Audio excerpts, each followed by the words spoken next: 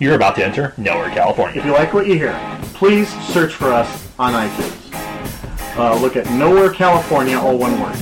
You can also find us on Facebook.com/Nowhere, California. Please hit like. And as always, we are very hungry for your feedback, so if you have any requests or anything like that, please send your love, your hate, or your apathy to nowhere_California@yahoo.com. Welcome to Nowhere California Presents, our conversation with Elliot Devini. Hey, it's Josh, and we're back to another Nowhere California Presents. I get to talk to another great filmmaker, and hopefully you guys have been enjoying these because I've been having a blast doing these. Anyways, today we're going to be talking to Elliot Devini. He is the director and co-writer of American Rescue Squad. It is I guess the best way to put it is a political and superhero satire in the vein of South Park and a lot of other things. But you know what? As I always do, I keep these intros short because the conversation's a lot better than my intros. So here you go. Okay, we are joined right now by Elliot Devini. How are you doing today, man? I'm doing very well. How about yourself? Pretty good. Had an early shift at work, and now I'm doing what I really love to do is talking to great filmmakers. Oh, well, we love talking to you, I imagine. Oh, awesome. For everyone.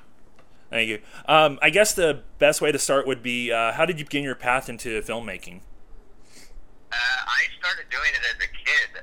We had a home video camera in our family, and we would just film home videos, and I would always enjoy watching them and seeing myself on TV, and then eventually we started filming little skits, and then those became short films, and then eventually music videos, and finally we arrived on feature film. So it's kind of been a 20-year journey.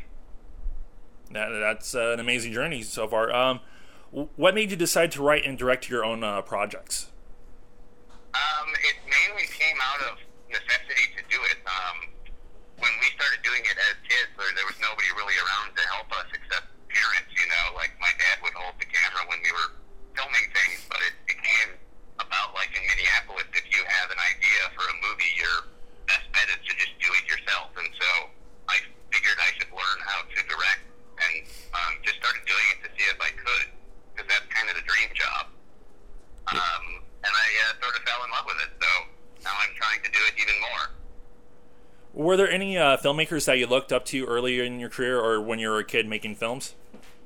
Yeah, when I was a kid, it was all about Spielberg and Lucas and James Cameron, and actually the first director I ever followed was John Hughes, because Ferris Bueller's Day Off was sort of my movie growing up, and then luckily I started like really getting into it in the mid-90s when IMDb came about, when you could, look up filmmakers and see what else they had done.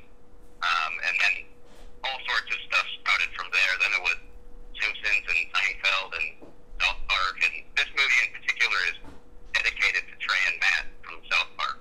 Yeah, I noticed that. Our biggest influence. Yeah, I noticed the dedication to Trey and Matt at the beginning. Have you crossed paths with them or anything, or is it just kind of just a general thanks for South Park?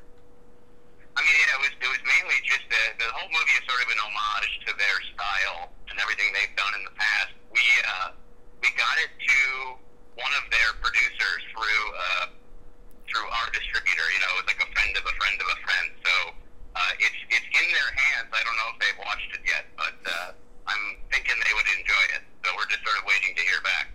I would definitely agree with that after watching it. It did have that South Park edge to it. Yeah, and so that was sort of my thought was if we put that at the beginning, people would be willing to laugh a little bit more and have that kind of expectation going in. If we just, right off the bat, we say that it's going to be like South Park, then hopefully nobody takes it seriously. Oh, exactly. As the director and writer, what are some of the key traits you look for in your casts and crew? I mean, the main thing is just finding people that you like to work with. Because you're on set all day, every day, surrounded by people. So it's finding, luckily in Minneapolis, the community there is really small. And so sort of these groups of people get together. And this was just one of many films that we did with a group called Restraining Hollywood. And people sort of change roles and different people direct. And so it was really nice that we had a cohesive crew going into this. And it's the same sort of thing for actors. Like in this, we needed people that could sort of roll with the punches and handle all the stuff we were throwing at them and be able to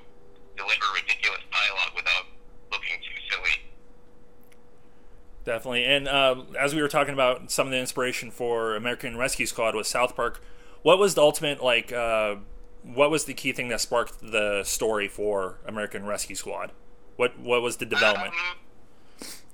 I think it started off as a series of emails between my brother Adam and me. He lives in Chicago and I was in Minneapolis at the time. We're both big South Park fans, and we just started emailing gags about politics. There's so many jokes in politics to be made, you know, so we just started throwing back ideas for different superheroes and different musical numbers. And by the time we were done, we realized we had enough for a whole script. So we got together one weekend in 2011 and just put everything together. That's awesome. Like I said, you said like Troy and Matt from South Park were kind of an inspiration towards the script. Was there anything else that kind of inspired you in the different directions this story took? Yeah, I mean, there are a lot of different aspects to it. There's animation in it, which, you know, we sort of took from Waking Life and from early Monty Python stuff. There are kung fu moments where we were inspired by Jackie Chan movies and Bruce Lee. You know, musicals, we looked at kind of old-fashioned musicals like Annie, and so there were a ton of different inspiration. But another big part of it was taking the South Park humor and sort of combining it with a George Carlin-esque outspoken attitude that we thought the movie kind of needed in addition. Yeah, I did notice some Carlin to it. Nowhere California were definitely big Carlin fans, supporters. Carlin's our god. Yeah, exactly. Yeah. When you were younger, were you a big fan of the comic books? Comic book movies, superheroes, and everything like that? I always liked superhero movies and TV shows. I mean, I guess the big one for me was the X-Men cartoon growing up. I never really had the patience for reading comics because even at that time they were all being made into movies. So if you just waited long enough, you know, you could see your favorite comic book character on the big screen. And, you know, that was when, like, Tim Burton's Batman was coming out when I was a kid. So already it was Ardial all over the movies. Definitely. And we also talked a little bit about the political edge to this movie. What led you to put so much of a political slant on this movie? There are a couple reasons. One was just knowing that people would be offended and would talk about the movie, and that gives us a big marketing push. You know, it's sort of the old adage that there's no such thing as bad publicity. And as an independent film, you're doing everything you can to try and get people to hear about your movie or go see it or buy the DVD. And if you can get people mad at you, they'll be talking about your movie, and then other people will want to see it. So part of that, it was a marketing decision. And the other thing is that it's an independent film, so we didn't have to get it approved by anybody. You know, we just wrote the script and started making it. So that's kind of something you can only do on a really small budget film. You know, it's like the one advantage you have. Definitely. Like you said, with it being an independent movie and everything, how long did it take to film the movie and post-production? We filmed it in, I think, a month. We came together really quickly, and I found from previous experience that musical numbers are easy to film because you don't really have to work with sound. So you can film a musical number quicker than you could do a dialogue scene of the same length. So because of all the musical stuff, we got to, I think, streamline production a little bit. And then we sort of raced through post-production because we were, at the time, hoping to have it out right before the 2012 presidential election. And we had it out, you know, just a couple weeks before. I gotta have it at the right time to get it while the fire's hot. Yes, exactly. And then, like, the election was over, and we thought that our chances were done of getting any sort of exposure, and now it's 3 years later, and all the political issues are still being argued about, so it's like the movie is still relevant. Yeah, just basically as soon as, like, elections start rolling around, it's time to spread around the film again. Right, yeah, so we're going to get another big push, I think, probably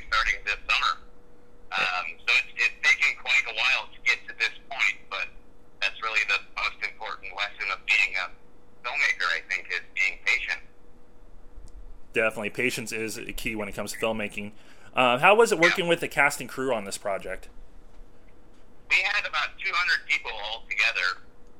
The majority were extras and background people because we had these big rally scenes, full of political patrons. I think typically, like, our crew was probably about 10 people. And the nice thing was it was a big ensemble cast. And nobody had to work really more than 3 or 4 days as an actor. And so it was kind of a smaller commitment for them to make, which is always nice for an actor. Definitely on that. During the filming, would you consider your guys' filmmaking process like a guerrilla style filmmaking, or was it more cohesive, more like plotted out and planned? I found that it's like you can't really plan a film. It's so chaotic. You get on set and everything has changed no matter how much planning you've done. Brandon Van Vliet, the producer, and I were both inspired a lot by Jackass, where they're constantly like playing jokes with each other on set. And so I would definitely call our style guerrilla style. We played pranks on the cast and crew and on one another, and we're always joking around because it's like, if you're not having fun, then what's the point? Oh, exactly. That's the way to look at a lot of things in life. Yeah. It's like I've been on some other film sets that were not very fun to be on. So it's like if people are being there, volunteering their time, working for free or next to nothing, it's like we want to, A, use their time efficiently, and B, get the movie out on time so they can use it for their reels and whatnot. But C, most importantly, that they have fun and that we, show them a good time. Exactly. What are your hopes for the movie in the upcoming months? Just that a ton of people see it.